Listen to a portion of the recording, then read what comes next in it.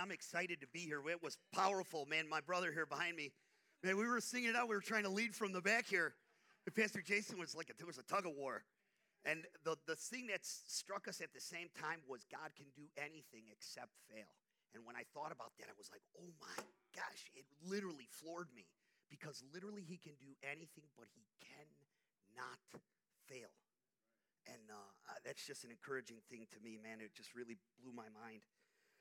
Let's open up our Bibles to the book of Galatians chapter 3. We're going to look at three or four verse scriptures and in two different books. So we're going to first look at a scripture in Galatians, then we're going to look at a scripture in Ephesians. But before we do that, I want to tell you great news, man. There's Fitzmaurice family is adding someone to their That's my son's baby. Doesn't it look like Grandpa? He's like he's got a big head like me, you know what I mean? I'm excited. We don't know whether it's a boy or girl. I'm going to tell you something. I'm going to love that kid no matter what. I'm excited. I want to kiss him. Before when it was just like this little egg, my daughter used to call it the molecule. And it was funny because we love this baby even though the doctors wouldn't call it a baby. But we know the difference. It is a baby from conception. It is a human being from conception. And it was precious in God's sight, and it is precious in God's sight. He is, or she is. I keep saying he. So let's pray because we got to pray, and I got a little bit to go through here, so I want us to kind of hit all the points. Father God, I just want to say thanks.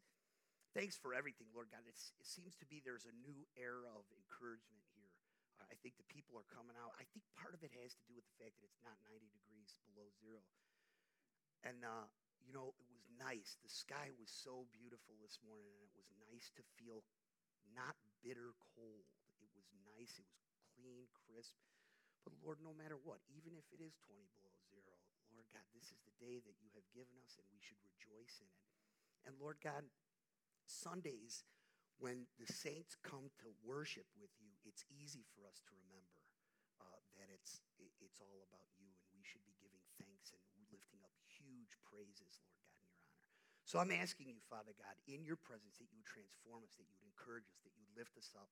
Lord God, I want you to instill this idea in our mind that you will not fail in the life of those who you have claimed for yourself. You said it. Paul recognized it. He who began the good work in us will see it through to its completion unto the day that Christ returns. Lord, man, that's a promise, Lord God. So that means we have to be sincere in showing up.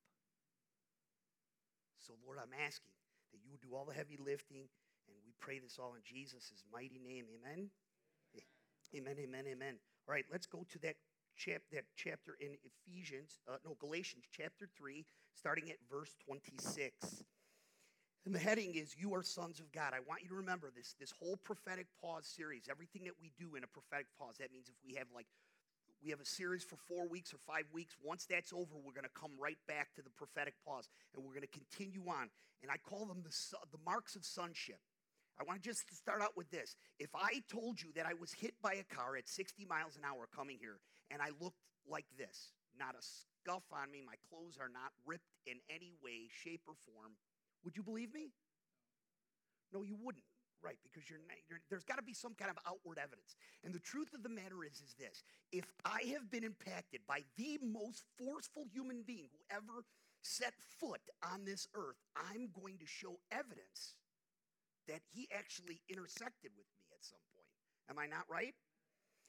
So let's look at verse 26. Paul speaking, he says, I want you to remember, you are all sons of God through faith in Christ Jesus. The reason he's saying that is because there's a group of teachers who were very religious who were telling them, no, you're not sons of God. You didn't even go through the first step to become part of the family. And Paul's like, no. There's no prior step to Christ. It's either you have met Christ and you surrender to him or you're not in. Don't tell me there's 3 steps before you can actually get to the one who could save you. No. It's either through him or it's not. I don't want to say I hate, but I don't like when I ask people, Are you confident that you're going to spend eternity with God? Well, I hope so. What do you mean you hope so? Either he saves you or you save you. You must pick. And I'm going to tell you the truth. For me, I got to pick that a lot. I got to pick who's going to be the one to get me to heaven. Is it going to be God who picks me, who saves me through his son? Or is it going to be my effort? Or is it, like I like to believe, kind of like a mixture of the two? When I'm doing good, I'm really sure I'm going to heaven. But when I'm not doing so great, or I'm kind of on the low ebb, well, then I'm not really sure. Listen, either you're in the church or you're out of the church. And it's through Jesus Christ and Jesus Christ alone. And he's saying this. So verse 27, for all who were baptized into Christ Jesus have clothed themselves with Christ. That means you can no longer see them. They are clothed. You cannot see my body, thank God, because of the clothes that cover me. Christ's righteousness covers us. That's what it meant in the song we were singing. He who knew no sin became sin so that we could be the righteousness of God. That's what that means. He accomplished our salvation. Now therefore is neither Jew nor Greek, slave nor free, male nor female, for you are all one in Christ. If you belong to Christ. If is not, I hope. He's reminding him, it's a presupposition. He's like, if you belong to Christ, then this is true of you. Well, I belong to Christ. Well, then it's true of you, but I don't feel it. But it's true. I get you don't feel it. I don't feel it sometimes, but it's true. It doesn't matter. Truth doesn't need our acquiescence. I don't have to say, well, I know that that's true. That's for it's true. No. Either it's true or it's not true. And Jesus is the truth. For you are all one in Christ if you belong to Christ. Then you are Abraham's seed. We're going to talk about Abraham's promises. And you are heirs according to the promise. And I'm going to talk about this thing right here. If you look at that off to the side, that, in my understanding, is the promise of Abraham. Now let's go down to verse 4 of chapter 4. But when the time had fully come, God had sent his firstborn, his only son, born of a woman, born under the law, to redeem those under the law, that we might receive the full rights of being children. Because you are now sons or children, God sent the Spirit of his Son into your hearts. The Spirit now calls out, Abba, Father. So you are no longer a slave, you're a son. And since you're a son, you've been made an heir. That means all that is his is now yours. It is a legal decree. How many times have you met kids who are in homes and they're like, I feel like I'm not loved by anybody? You're like, no, you're part of the family. And I still don't feel it.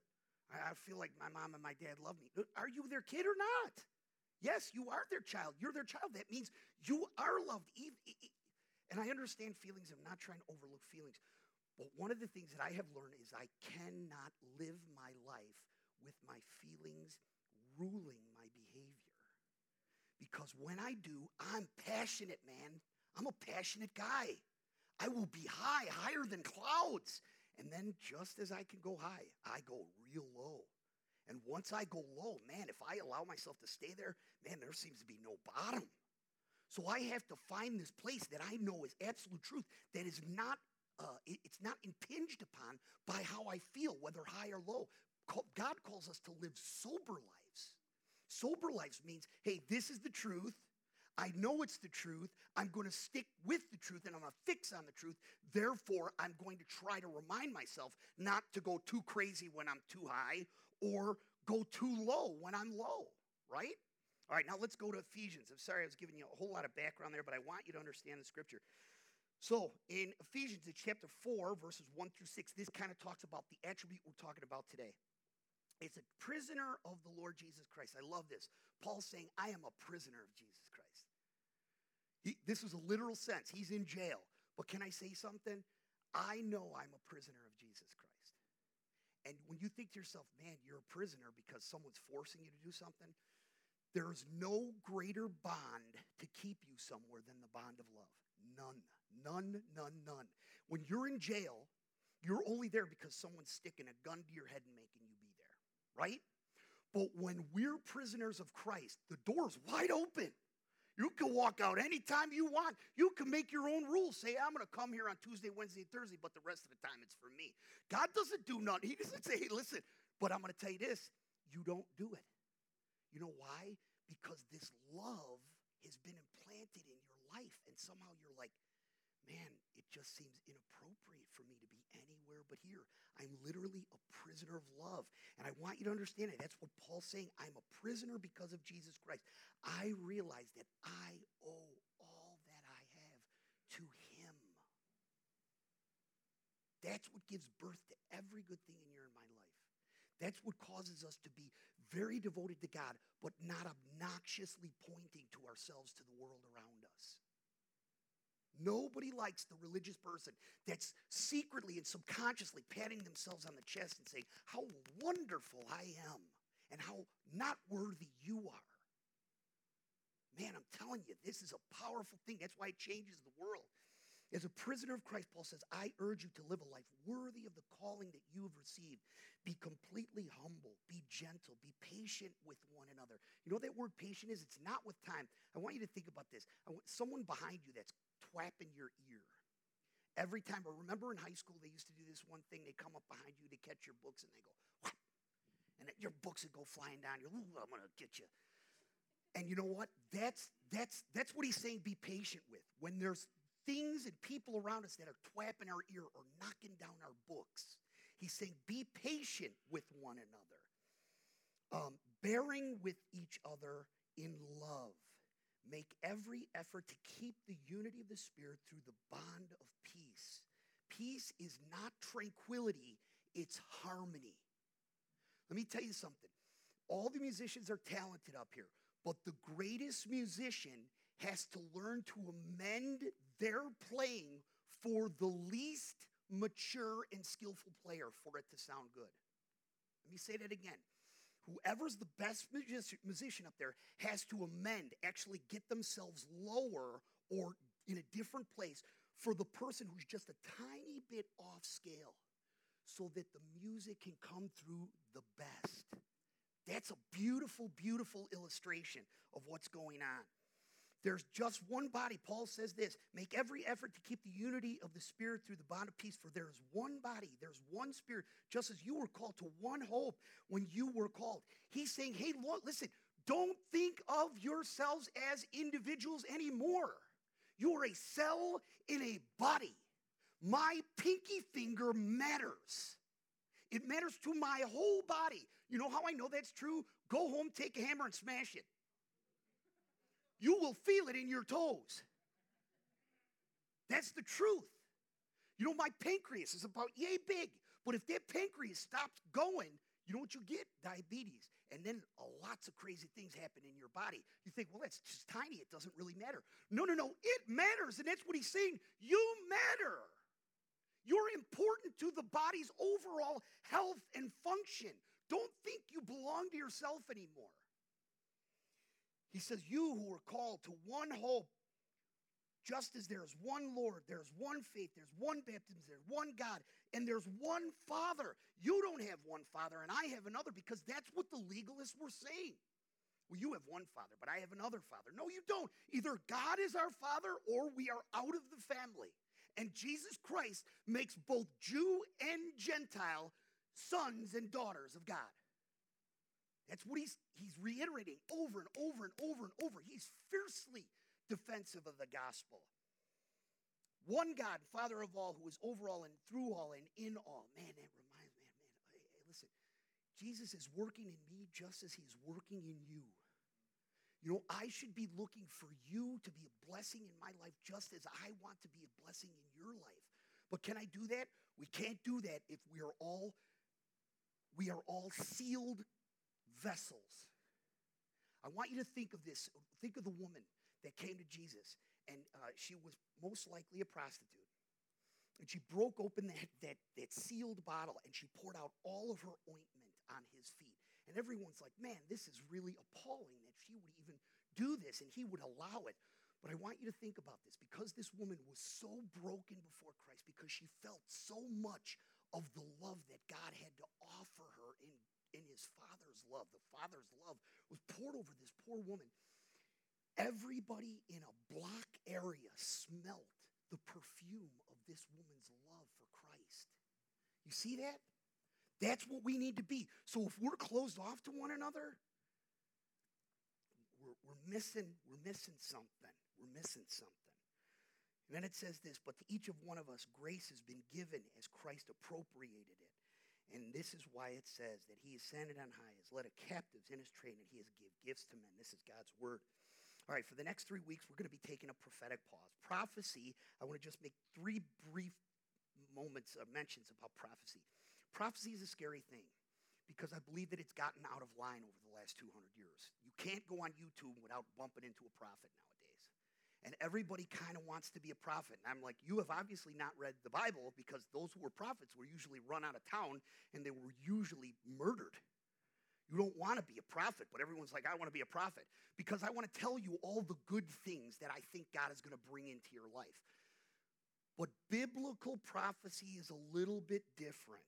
It's a little bit different. It is largely, not always, but largely given to the people of God to open the eyes of those who are in the place of not wanting to see the things that God is clearly showing them that need to be corrected or worked on. That's what prophecy is for. He's like, I'm showing you things, but you're not paying attention. You know why? Because you don't want to see it. Because if you do see it, you're going to have to do something about it. I want you to understand also, prophecy is birthed from God's desire as your Father to wake us up before we crash into a rocky shoreline or shipwreck our faith. Here's my proof. You want to read 2 good chapters? Read 1st and 2nd Revelations. In fact, chapter 1 and 2. It's prophecy. All of it is prophecy. Actually, some of it it's a direct encounter with John and Jesus, but then it turns to prophecy. Jesus is speaking through John to his church, and the first church that he speaks to is the church of Ephesus. Now listen to what he says. This is in Revelation 2:3. You have persevered, and you have endured hardship for my name's sake. He's commending them. He's like, great job. You have not grown weary. That means they're constantly serving him. But then he drops the bomb. He said, yet I hold this against you. You've turned away from your first love. You know what he's saying here? He's saying, listen, you are a highly effective church. You are doing what I want you to do in the city and in the area. You're growing. You're a vibrant church. But something has happened. Even though you've done this and you've done this great thing, these were people who were like, man, you can't just come and teach in our church. We are orthodox and doctrinally sound, and we're not going to let anyone come in and pervert the truth. And Jesus was like, well done. Good job. You did an excellent job with that. But they had lost something. The love and tender-hearted compassion of Christ was forgotten by the saints in the city. They forgot how they got to where they were. They were doing all the right stuff, and somehow they started to forget that they too were recipients of grace. When I forget I need Jesus Christ, will always need him, it will never diminish in any way. I cannot think of myself as higher or better than anyone. Ever. So there was this kind of like hierarchy. There was this little coldness. There was a certain amount of uncaringness. They had started to feel toward each other no longer, it was the love of God was no longer affecting the hearts of his church. And he was warning them. Now, some people believe he was warning them that he would take away their salvation. That is not it is not congruent with the scripture. It does not, you cannot lose your salvation. If you have been given it, it is yours because it was never yours to begin with. It was Christ's. You cannot lose your salvation. There are false professors, but once again, I'm not here to start asking people to question their salvation. I want to encourage them to do it, to engage, to really fully grasp everything that God has for them. I don't want to discourage them and make them run away. But I'm going to tell you this. What he's saying to them is, if you do not reconnect to my love, if you do not remember where you have come from, if you do not feel my love and interact in this intimacy with me, I'm going to shut you down. That's how churches die, you know. They die. They have people who come in, they're very, very sound. It's very, they got it all kind of down like this. But you know what, though? The people who come in, they never, ever sense the love of God in a way that kind of draws them out of the tomb. Can I tell you something? I don't feel that even the tiniest bit here. So I want to say that's great. But one thing is we have to do is we have to remind ourselves. We have to constantly be in a place to where we recognize certain behaviors and attitudes that could bring that about in our hearts. Amen? Okay. My great sorrow, the great sorrow that I want to talk about is the unhealthy saint. This is the person who is never connected. It bugs my heart to no end. This is the person who is very obscured. I see them, don't know their name. They never stick around. They come 5 minutes to, leave 2 seconds after. And it's like, wait a minute, I just don't know where are they? How can we engage? How can we grab them out? This really bugs me. There's very little participation in this woman, in this person. And can I also say, oftentimes, when you talk to them, they're very critical about the church. Well, I don't do this because the church does that and this and that. I'm like, man, I don't know. I don't know. These are people who cannot seem to fully appropriate grace. And grace's greatest attribute is our sonship. When I say that we're sons, I want us to remember we were once far away. There was no desire to find God. I tell you that all the time. I say that, listen, if the only way that I could have ever come to Christ is if he opened up my ears to hear him call. There was never anything inside of me that would say, boy, you know, today, Tuesday, I wake up and I realize I need Jesus Christ. I will never say that in my own strength.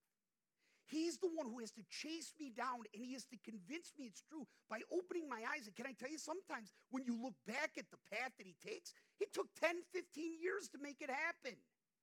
Is that true of me, or is it true of everybody? I used to have this one guy around me. He used to preach at the Mercantile Exchange, and I used to, man, this was the closest thing I ever said to prayer in my life. I was like, please, Lord, shut him up. Because he talked, man, and it would just like, it would hurt my heart. Because he was talking about all the things I love to do.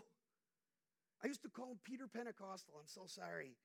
I was so angry with the guy. But guess what? This was the guy that God was using to open up my eyes to the truth. I just didn't know it for 5 years. I didn't know it. All right. We were once far away. We were once excluded. We were once not even allowed entry. Do you know for a non-Jew to walk past the Temple of Solomon, the courtyard of Temple, if they would have recognized that you were a Gentile, you know what they would have done? Dragged you out and beat you to death. Dragged you out. Hey, this guy's, he's partial Greek. Well, his mother's a Jew. Doesn't matter. Grab him. Get him out. The men would be so pumped up, they would kick and stomp you to death. That's exactly what it said. Under penalty of death, no non-Jew is allowed past this point. And can I tell you something? I want to tell you another aspect. I don't really have the time for it, but the Jews thought that they were close to God. But the truth of the matter is, if you look at the temple, they weren't close to God at all. They might have been a little closer than me, but they certainly weren't allowed entry. But now, through Jesus Christ, that wall of separation, that veil that separated us from a holy God has been torn down, man. We come into the presence of God. That's how we're transformed. Amen? All right, so now, because we have now felt the tender embrace of God, the relationship of God the Father now produces in us beauty of character. I want to just go to this really quickly. This is how the promise of Abraham works. It is the righteousness of the love of Christ that is planted in our hearts. He chases us down, wakes us up through the Holy Spirit, and by his Holy Spirit coming into us, giving us new birth, now we have the ability to grab hold of him by faith. See, that's the way it works. At least that's the way I understand it to work. I'm not here to argue with you. If you think it works another way, I think listen, I don't have a corner on all the truth, but I see it this way. But once Christ is planted in my heart, it then produces a desire in me for the beauty of character. I don't know about you, but my character is deeply flawed. And I don't, apart from grace, want to even look at that. Man, I'm telling you, I talk about Celebrate Recovery all the time, but man, I have never met a group of Christians in my life who are so willing to humbly talk about things that God is revealing in their heart. I listened to a lead Friday night. I was glued. This guy's been around forever. And he's now saying, yeah, after so many years, God's showing me another part that needs to be surrendered. I'm like, man, that's humility. That's the way it works. He keeps showing us. He keeps showing us this different area. It's like a loving father. He's like, I want to bring beauty and character. You know why? Because when he produces beauty and character in my life, what happens is I have harmony in my home.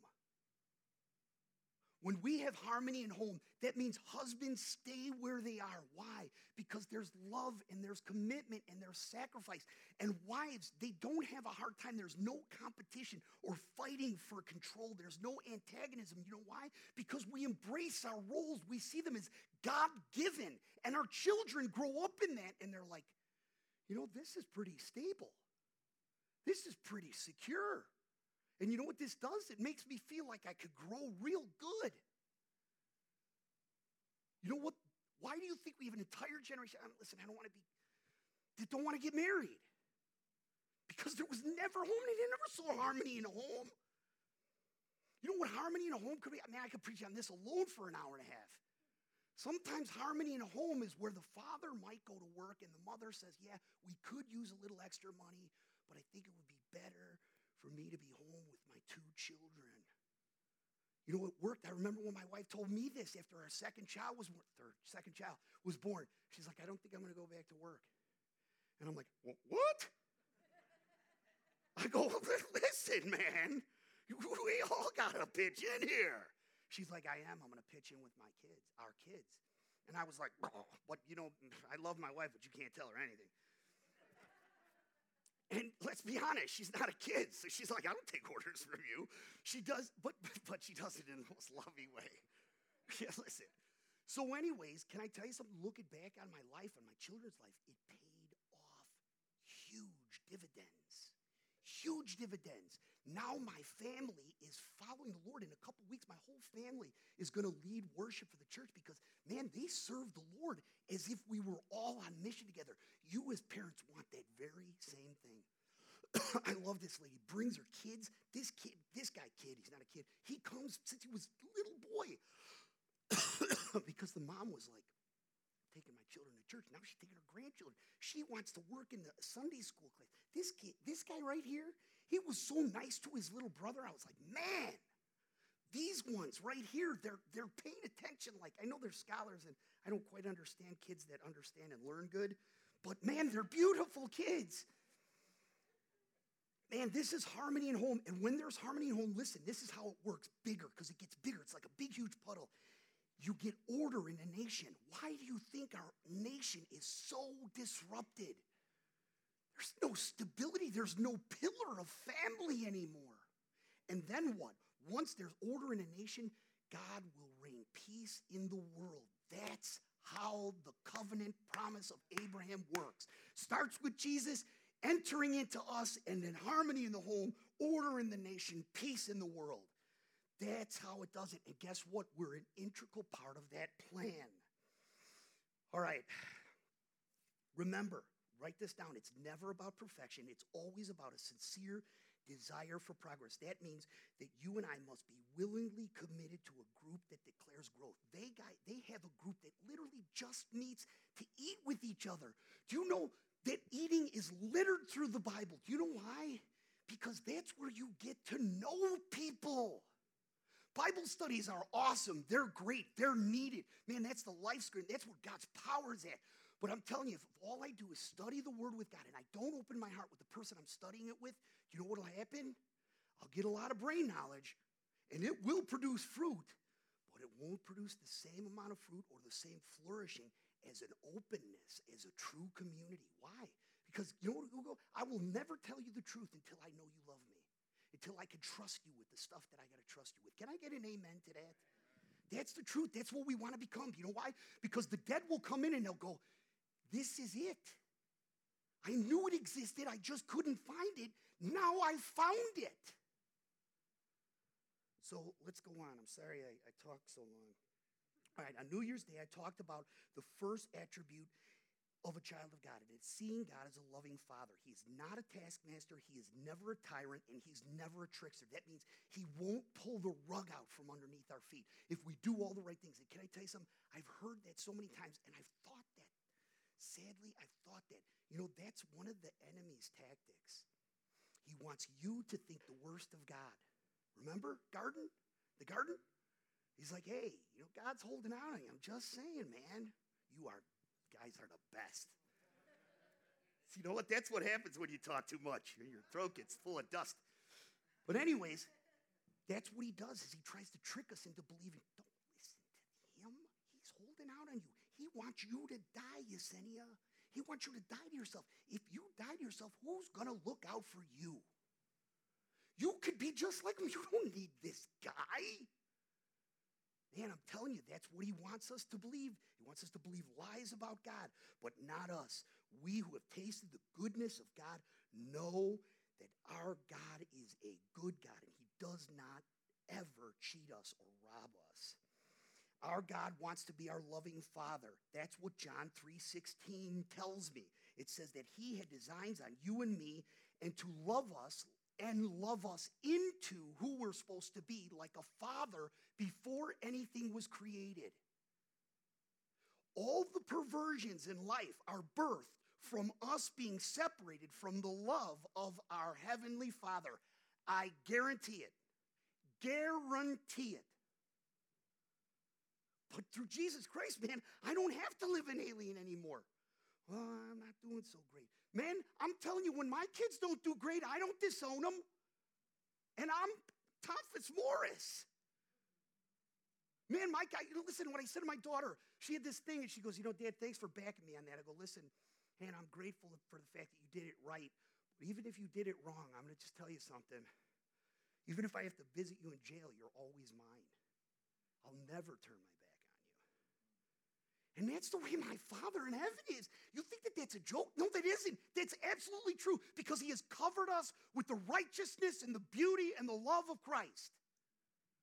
That's why I can face all the things, the challenges to getting beauty and character. If I don't have anything to secure me, ain't no way I'm going to open up my heart for that stuff. Man, those are the things that I have counted on to be my gods all my life. Does that make sense to everybody? All right, the orphan heart. Listen. I'm sorry. When we live in the light of the reality of who God is as a wonderful, loving Father that is always working to benefit his family, even through discipline and trials, it gives us a joyful heart. A joyful heart, even in difficult times, will never lose the drive to continue on. Sometimes we lose the drive to continue on. You know why? Because we make the mistake of thinking, well, God is punishing me or he's abandoned me. That is not what a God who is perfect does to his kids. Listen, a joyful heart will never get up. A joyful heart will always love well. Do you know why? When you are loved well, it's easy to give out what you have in abundance. If I don't love you, it's most likely because I don't have love. I cannot give you something I do not have or I'm living in deficit of. If I'm holding you to a standard of perfection, you know why? Because I'm holding myself to a standard of perfection. I'm not living up to my own expectations. You'll never do it. But if I'm loved well, man, I can love you well. That's the way God does things in Christ Jesus. Listen, a joyful heart can usually face difficulties with a positive coincidence. Let me give you a quick story, and I got 7 minutes left.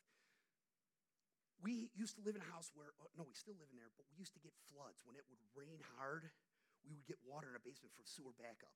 Only it got so bad that at the end, we would get sometimes 3 and 4 feet of water in our basement. And it wasn't just regular water, if you know what I'm talking about. And one time there was a flood, like Noah could have been going down the street with the ark, right? And my wife, in the morning, I call her up. I go, hey, did we get a, she's like, hey, how's it going? I'm like, oh, great. How was it? She's like, well, it was raining last night. I'm like, no way. Yeah, I know it was raining because we're in the same city, And I go, well, thank God we didn't flood. And she's like, oh, no, we flooded. And I go, why are you so cheerful? And I go, how much? She goes, well, I'd prefer if you just came and see it.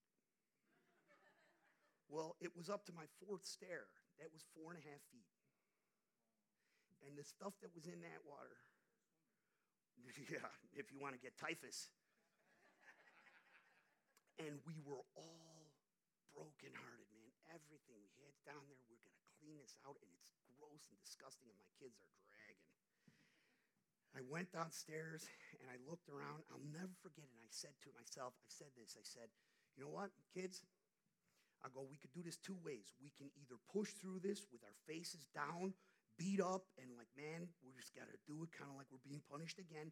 Or we could put on some worship music, and we could believe that God is going to do something amazing through this. I put on David Crowder, and we started worshiping the Lord. I kid you not, we cleaned that basement. We had a hose down there. We were cleaning it up. Everyone was like, woo! We were praising the Lord in this pit. It was a pit. It smelled like a sewer. Why? Because I knew of my Father's love for me. It wasn't, well, he was punishing me for something I did 5 years ago or even 5 minutes ago, or he was not looking at some other place and didn't care about me. That's what earthly fathers do.